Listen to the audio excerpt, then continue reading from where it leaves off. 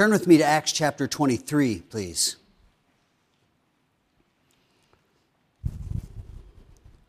It's always a privilege to study the Word together and to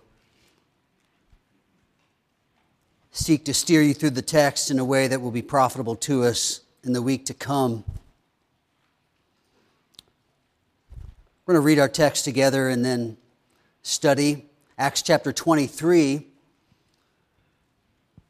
Really, our key verse is verse 11. We'll read it, and then the rest of the story, which unfolds the essence of that verse.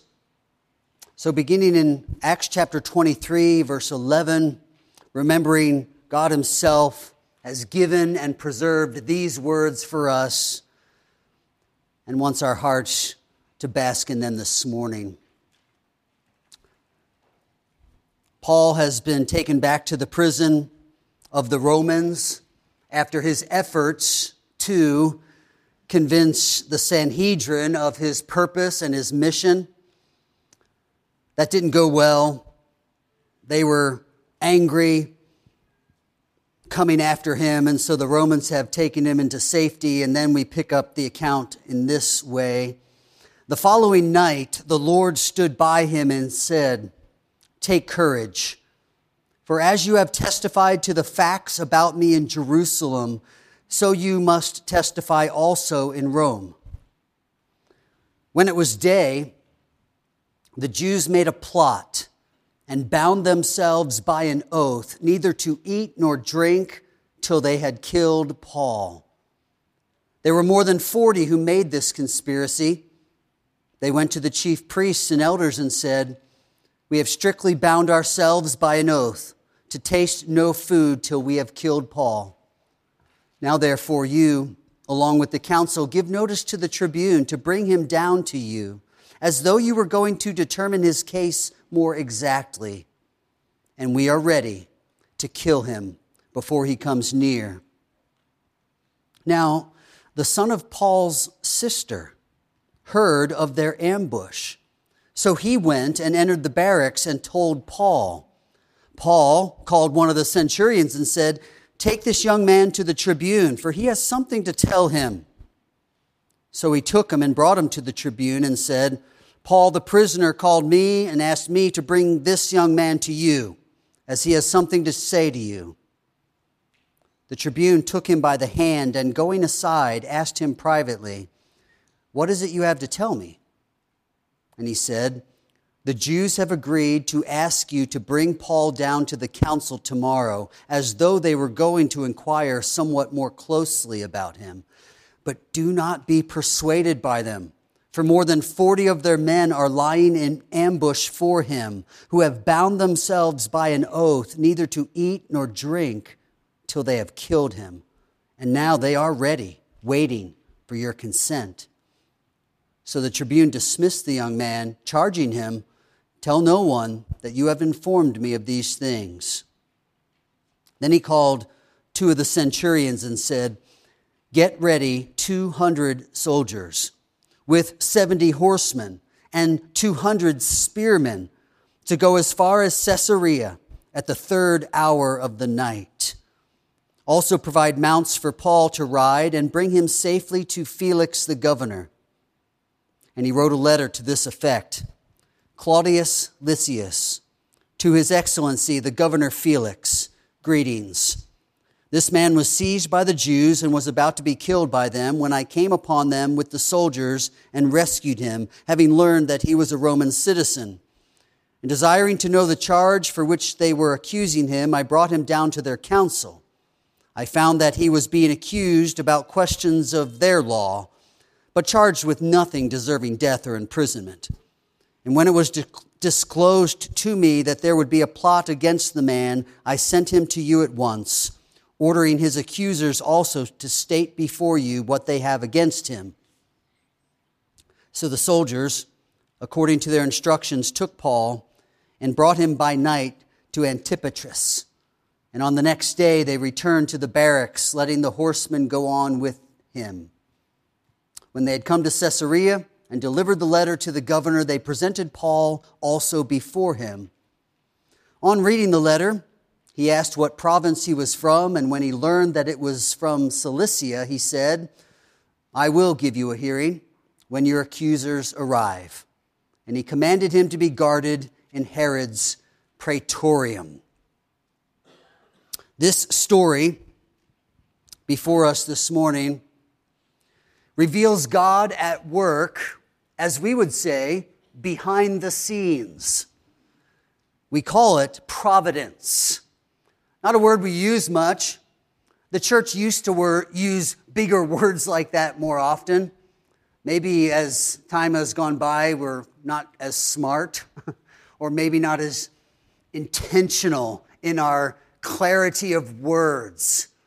So providence used to be a big theme in the church. That's why when the church came over with the colonists, we have a place called Providence up there in New England.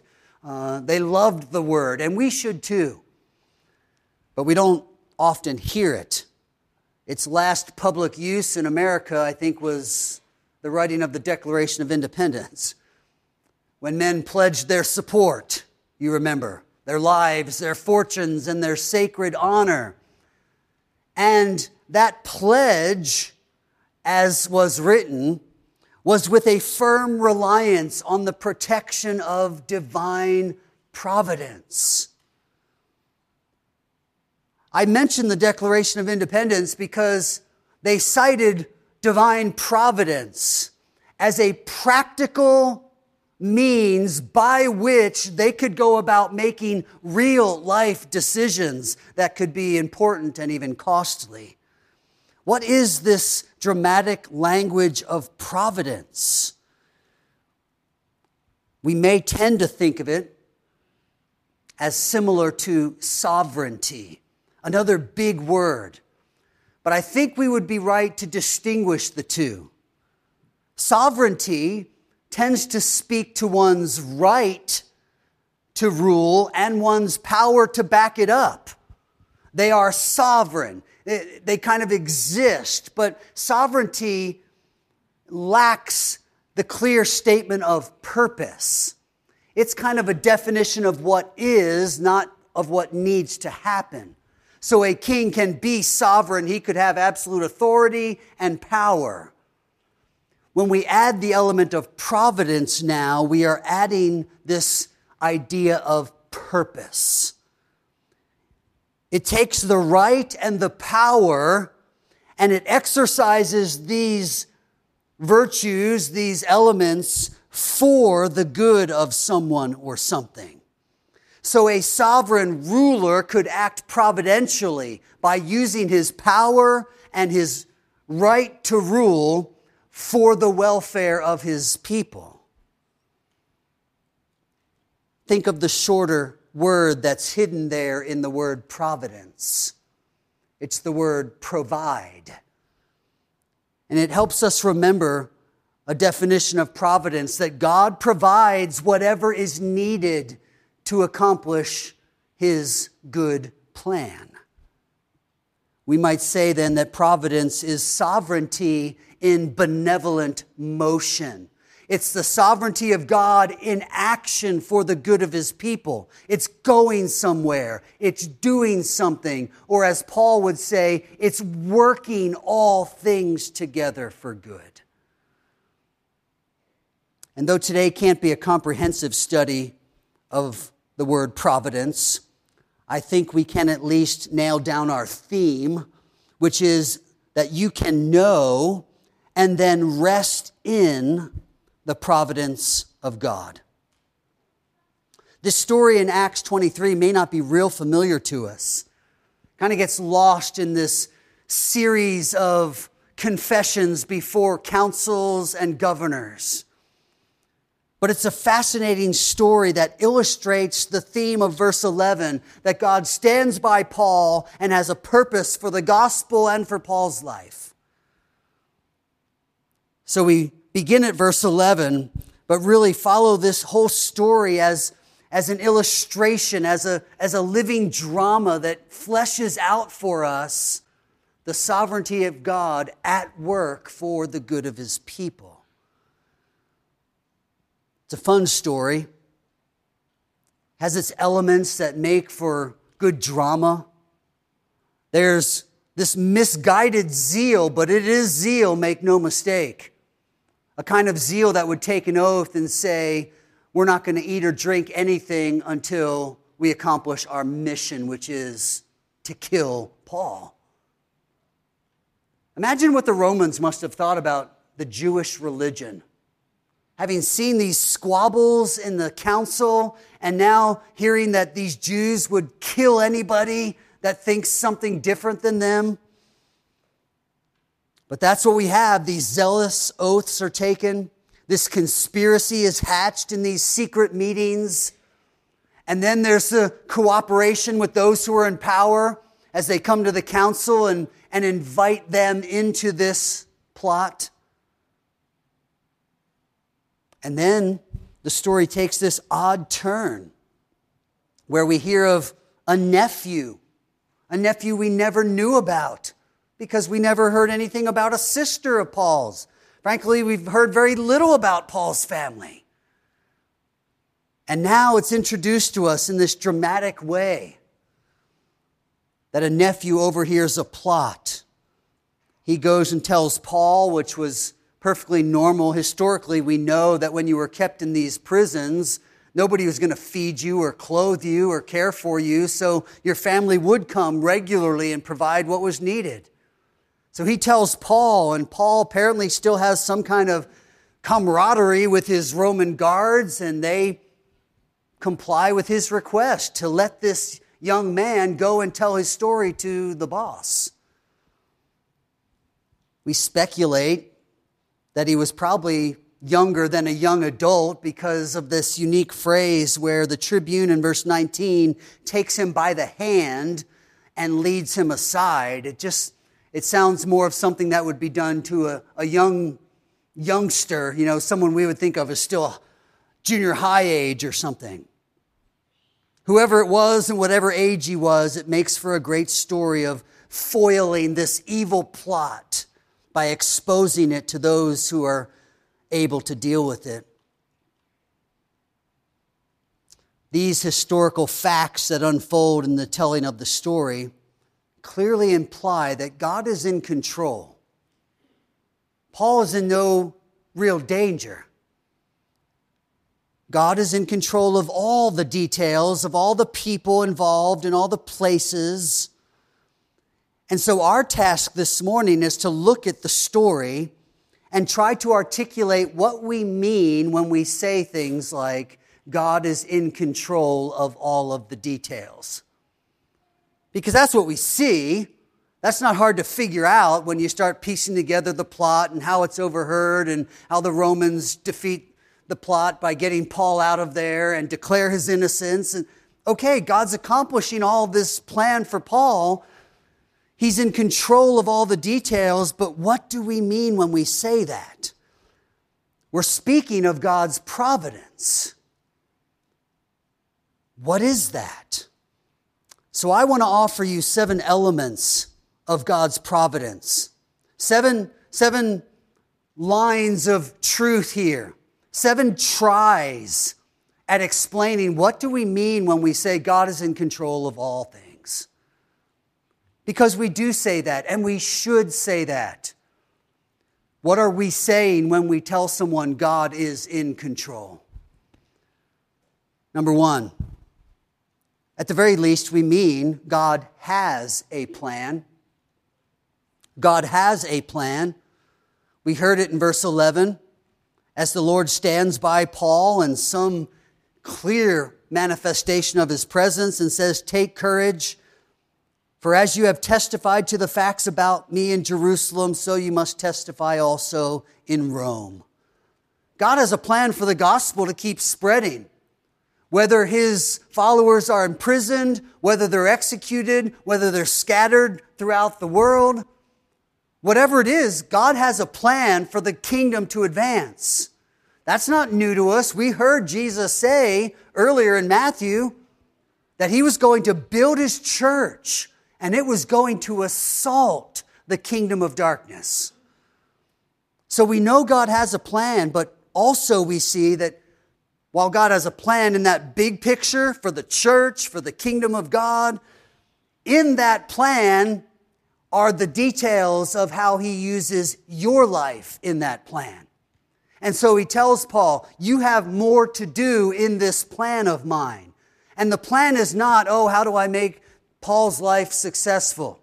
No, the plan is, how does the kingdom advance? Ultimately, to be given over to God in that glorious coronation that's unfolded in Revelation for us. Secondary to that plan, the gospel's advance for the glory of God and the making of his name known is the details of your life. Your life fits into God's plan.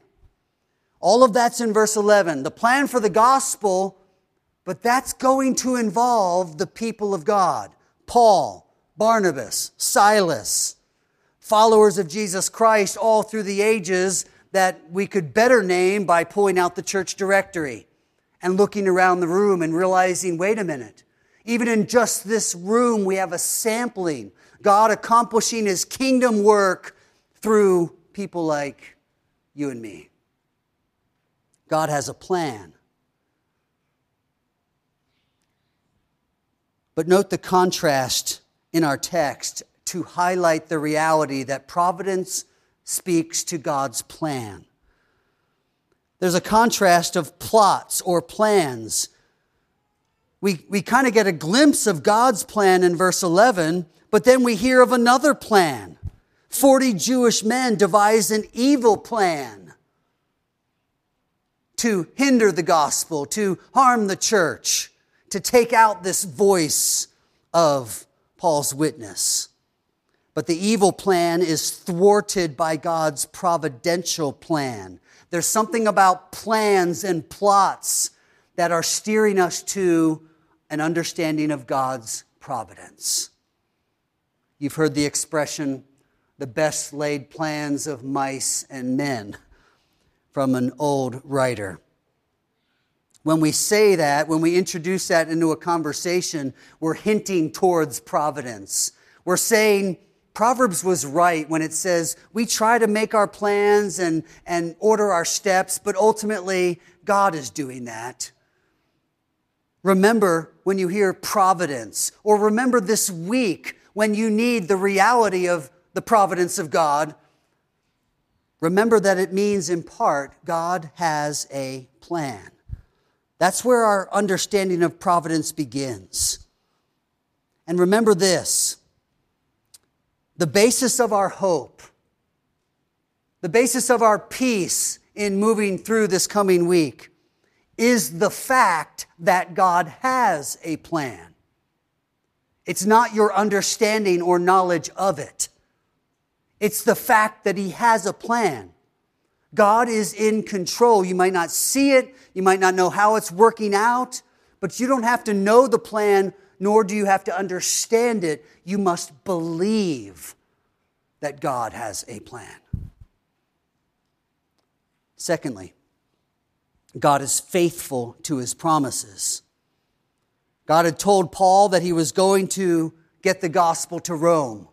It looked like the Jews were going to interrupt that plan, but the story unfolds to remind us, no, if God said it, it's going to happen. He is faithful to his promises. And then we read our story and we see how God provides for Paul to have the opportunity to take the gospel to kings, even in Rome. But again, it's the details of our story. It's the narrative that is steering us toward providence by reminding us that God keeps his promises. You see, in our story, in order to highlight the promise-keeping ability of God, we have the promise-keeping ability of these men and their evil plot falling flat on their face. They can't keep their promise. Oh, they had every intention of doing it. They zealously took the oath and promised with an oath, this is what we will do. But they didn't know that God had at his disposal all these tools and all these elements of the story that would keep them from accomplishing their goal. You see, they made an oath, verse 12, neither to eat nor drink till they had killed Paul. Verse 13, this conspiracy. Verse 14, we are strictly bound ourselves by an oath. We promise. And the promises of men are contrasted to the promise of God. And only one of them comes out victorious in the story. So it's yet another element that's shaping our understanding of divine providence. It's not just some highfalutin kind of word. It's the reality of provide. But what is God providing for? God has a plan, and He works that plan because He is faithful to His promises. And God's promise in this story stands in contrast to the promises made by those 40 Jewish men. The difference being not only the moral rightness of God's plan, but also His power to carry it out. Their plan was thwarted by Paul's nephew. 40 zealous men, willing to risk their lives. Roman soldiers were going to escort Paul down to the Sanhedrin, and they were going to attack that whole escort. And hopefully one of them would be able to sneak through, as perhaps others are being killed by the Roman guards, sneak through and get to Paul with a dagger and finish him off. These men are committed. But they did not have the ability to keep their promise. And then the text reminds us that God has no problem keeping His promise. Paul will make it to Rome. We add to our understanding of providence with number 3, that God is with us on our pilgrim journey. The text is careful to point out that the Lord stood by Paul in verse 11. And the words that are spoken next flesh out what it means for the Lord to stand by him. The first words from the Lord to Paul are, take courage. Take courage. That's the point of God's presence. God is with us, so we take courage. We should not be surprised that the text says the Lord stood by him. I think it is a special manifestation of God's presence in this scenario. But even if God hadn't made some special manifestation of His presence, the truth would remain that God stood by him. How do we know that? Because Jesus said in that commission that He gave His disciples to go and make His name known to all the nations, He said, and remember this, I am with you always. So Paul knew that. He didn't need the Lord to stand by him and say, I'm with you, take courage. Paul knew that the Lord was always with him. So this is just an extra measure of kindness of the Lord to visit a discouraged saint and kind of prop him up for the rest of his work to be done. But you don't need God to appear to you in a dream this week. You can go to Matthew 28 and remember that I'm called to be a witness in my neighborhood, in my book club, in the workplace, in whatever place God takes you this week, and His promise is, I'm with you. He is providing. Divine providence is at work. He goes with you. And we hear that over and over again in Scripture. We're studying Hebrews in the Equip Hour. And when you get to the end of that book, we're reminded, I will never leave you or forsake you. And that presence of God is never passive. He's never like hanging out somewhere and you have to remember, oh, He's there. No, He's always out front. His presence is a domineering presence. The presence of God is often associated with His name, Lord of hosts, Lord of angel armies. Been reading about the Civil War lately. So much for my resolution to get to bed earlier. I get into one of these battles and I got to see what happens. And what you often saw in that great battle was the sheer numbers of the northern army. Some of the southern generals may have been a little better, but in the end, reinforcements would arrive and they'd come sweeping in. They'd cover one of the flanks or they'd fill a hole in the middle of the lines, and it would win the day. And oftentimes there was great celebration when they heard of so-and-so's troops showing up. Well, when God says, "Take heart, I am with you," it's God and all the power of His angel armies, ready to act on behalf of His church, on behalf of His people, on behalf of you as you seek to make Him look good, whether that's to your toddler in discipline or your coworker in evangelistic outreach. God is with you. You can do this. Paul's task was, you've got more witnessing to do.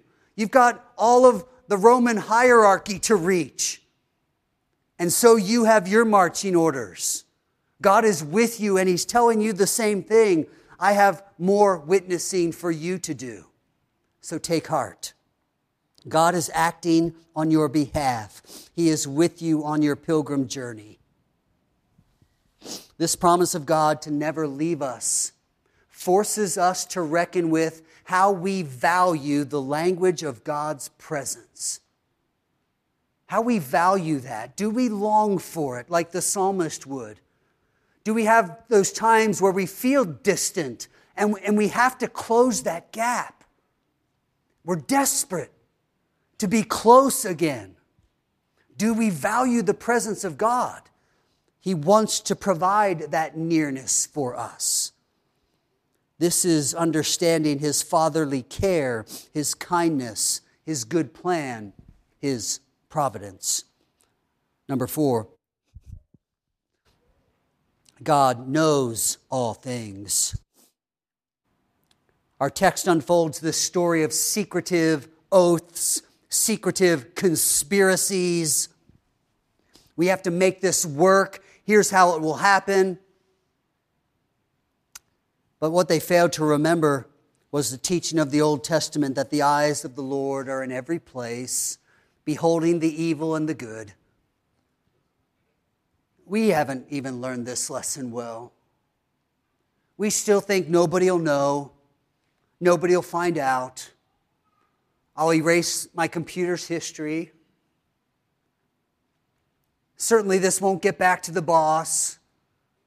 We have all these thoughts that somehow our sin against God is hidden because nobody else that we know of is aware of it. And yet scriptures are saying the eyes of the Lord are in every place. He sees everything. Again in Hebrews, no creature is hidden from His sight, but all are naked and exposed to the eyes of Him to whom we must give an account.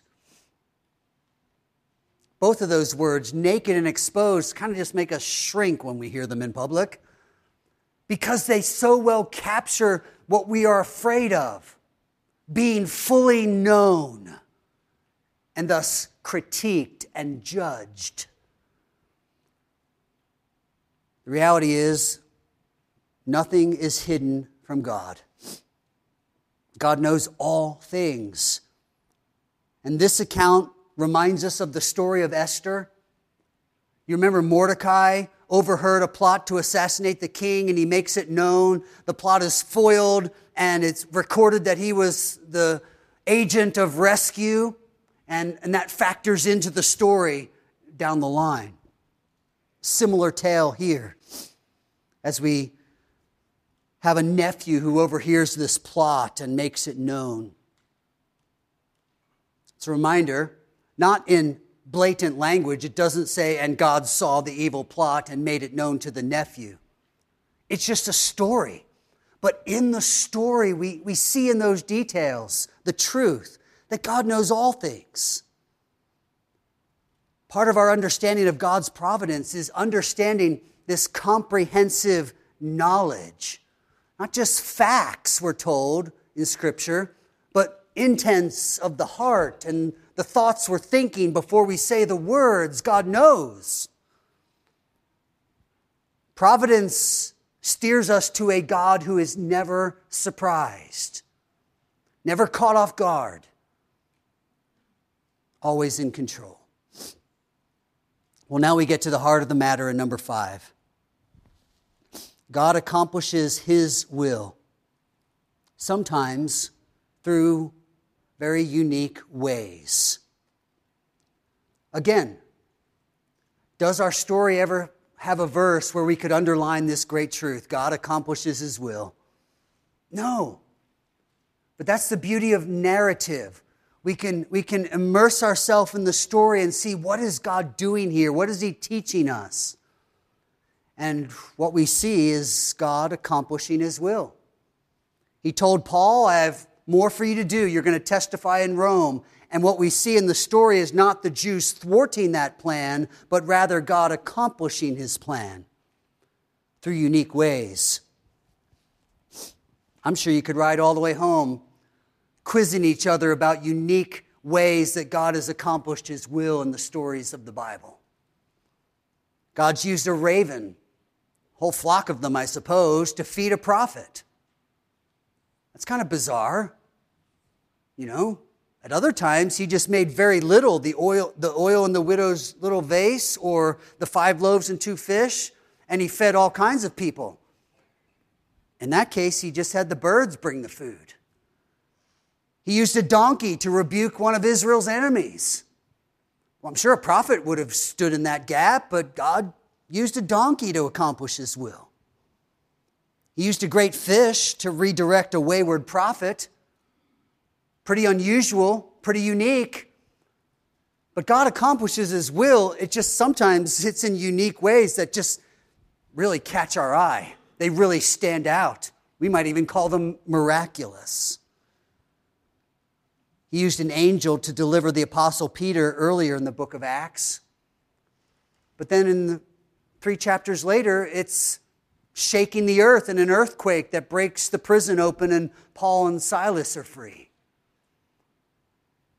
In our story, God uses loose lips. Some of you are probably old enough to remember the expression, wartime expression there of loose lips sinking ships. The plot was uncovered because someone was talking too much and the nephew heard it. So we have loose lips, a wandering nephew that we would say was at the right place at the right time. That's just kind of stripped down language for divine providence. So you can say right place at the right time, but it would be really good if in your head you were thinking because God ordains places and times and nephews. And then God uses 470 Romans, 200 foot soldiers, 70 cavalry, and 200 more marksmen, we might say, the spearsmen, the ones who are really good at taking people out with a spear or a javelin. 470 to escort one prisoner by night across northern Israel. It's just the means that God chose to use. So whether it's a donkey of old or the might of the Roman Empire, God accomplishes His will, but in unique ways. Ephesians 1 tells us that God works all things according to the counsel of His will. We don't often refer to ourselves as taking counsel with ourselves. Could get you in trouble, probably. If you say, I need to consult with myself, and you step into another room and make a decision and come back out to your boss or something. But God, in all of His perfection, calls that counsel, the counsel of His plan, what He speaks, what He ordains, we might say. And Ephesians says all things are under that plan, that providence. Charles Spurgeon's known for saying a lot of things, but this particular topic of providence, he is well known for saying this, quote, I believe that every particle of dust that dances in the sunbeam does not move more or less than God wishes. That's a great image for our mind's eye, especially if you've done any dusting lately. So everybody go home, find where the sun's coming in the window, right, and shake a throw pillow or a blanket or something. I dare you to hit your couch really hard. Poof. And you'll see all those particles in that sunbeam. And Spurgeon, his eye must have caught that in some afternoon in the study or some walk and realized if all things are under the counsel of God's will, then those particles of dust aren't moving on their own outside of God's ordained plan. It just helps us begin to think, not even grasp, but to think of the comprehensive nature of a sovereign God with the right and the power to rule, and now exercising that right and power for the good of his people. God accomplishes his will, sometimes through unique ways. I close with two musts. Really, the last 2 points are the application.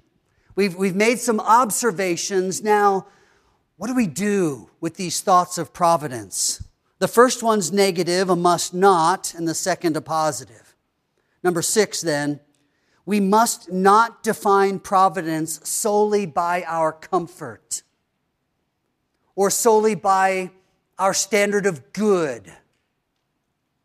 You see, here in our text, God thwarts the enemies of Paul. It's a great story. How disappointed they must have been when they woke up the next morning, not realizing that 470 Romans had escorted Paul away in the night. The third hour, so 6 o'clock started the Roman evening. 3 hours later, 9 o'clock, they're heading out. This massive entourage guarding one old man on a horse. And there will be no attempt to kill Paul by the Jews. God thwarted the plan. That story and others like it, Daniel in the lion's den, David facing Goliath, Shadrach, Meshach, and Abednego in the fiery furnace. We have all these stories that we think there's providence, case in point. And if we're not careful, our tendency is to associate providence with security, provision, safety, health, overall wellness. Think of it this way. You're driving home in wintry weather when you hit a patch of ice. You spin around once in your car and you come to a stop just 6 inches from the guardrail. If you've ever done anything even close to that, you know there's that moment where the adrenaline just has to drain away. Let go of the steering wheel, relax. Now you drive home. And likely you would recount that story to family and friends in the coming week with language like, God was really looking out for us. Or talk about divine providence that we heard about on Sunday. But what if you're driving home in wintry weather when you hit a patch of ice, you spin around once and come to a jolting stop as the side of your car slams into the guardrail, taking out the front headlight, front fender, passenger door, back fender, shattering the windshield. And now your paid-off car that was running well is totaled in a really minor accident. You rarely hear someone say, well, God doesn't always protect us. Nor would they say, God made sure that we did not have that extra 2 feet to stop before we hit the guardrail. Nobody articulates negative providence, because our tendency is to celebrate God and his control and his good plan when everything is going good. There is a popular expression these days that isn't wrong on its face, but it may lead us down a path of wrong thinking about providence. And I almost hesitated to bring this up because any of us may have said it, and I am not being critical or judgmental. On its face, you are right to say this expression. Just beware of the pitfall that may come with it.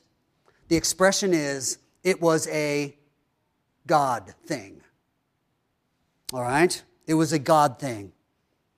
People use this expression for a really engaging story of how they saw God's hand in some situation.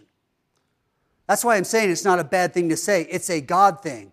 Because something really stood out and it caught your eye that God was at work in that. Stopping 6 inches from the guardrail will catch your attention and you realize how bad that could have been. Wow. So that's right to say that, but we have to also understand that in order to have a deeper appreciation of God's providence, we would do well to ask the question, what is there that is not a God thing? If all things are brought under the counsel of His will. If nothing else, it will force us in the moments when the fender bender happens instead of the near miss, we can immediately come back to the truth that yes, God is in control. And in His power and in His authority to rule for my good, somehow He allowed this to happen, and I'll trust Him. That leads us to our final must, the positive one. We must trust God to work all things for His glory and for our good. Now that's pushing the limit of Christian cliche, that God does all things for His glory and for our good. And both of them could find enormous support in Scripture, and we could study those in depth. But in our story, I just want us to see the simple statement of this last principle, that we have to trust God to work all things for His glory. In this story, it's one of His servants, hassled by the Jews, rescued by Romans. But we know the end of the story. The Romans eventually get weary of this and they execute Paul. But God was at work for His glory. The name of Jesus is going to be made more known because of Paul's captivity by the Romans. And it's going to reach places that other Christians wouldn't be able to reach. God was working this for His glory and for Paul's good. You say, but what is good about an old tired saint being decapitated by a Roman sword? I don't have a good answer for that. And frankly, that's history. You start asking me about the losses in your family and the hardships you suffered, and I can't stand in the place of God and say, well, this is why that happened, because God was doing this, which was going to affect that, which was going to bring about this, which was going to help you do that. I can't do that. And frankly, that works against what the Bible is telling us, that this Christian life is a life of faith, where we trust that God is working it for our good, even when it hurts, even when it exhausts us, even when it frustrates us and we're left thinking, why is this happening? We must trust God to work all things for His glory and for our good. You don't have to understand how. How is God glorified? How is this good? But faith isn't about understanding, it's about trusting. So do you trust God's words to you? When you look at the pages of Scripture, it's as if God's looking you in the face and saying, I will work everything you're going through right now for your good and for my glory. Will you hear those words and trust them? Will you trust the one saying those words to you? My friends, we can't know the future, but understanding divine providence relieves us of the burden of wondering, what's next? How is this going to work out? What if this happens?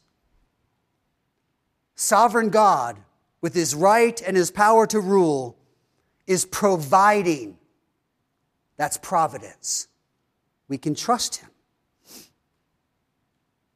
We trust the one who ordains the future, even if He doesn't reveal it to us. The old gospel song says, I don't worry about the future, for I know what Jesus said. And today, I'll just walk beside him, for I know what he knows what lies ahead. Many things about tomorrow I don't seem to understand, but I know who holds tomorrow, and I know who holds my hand.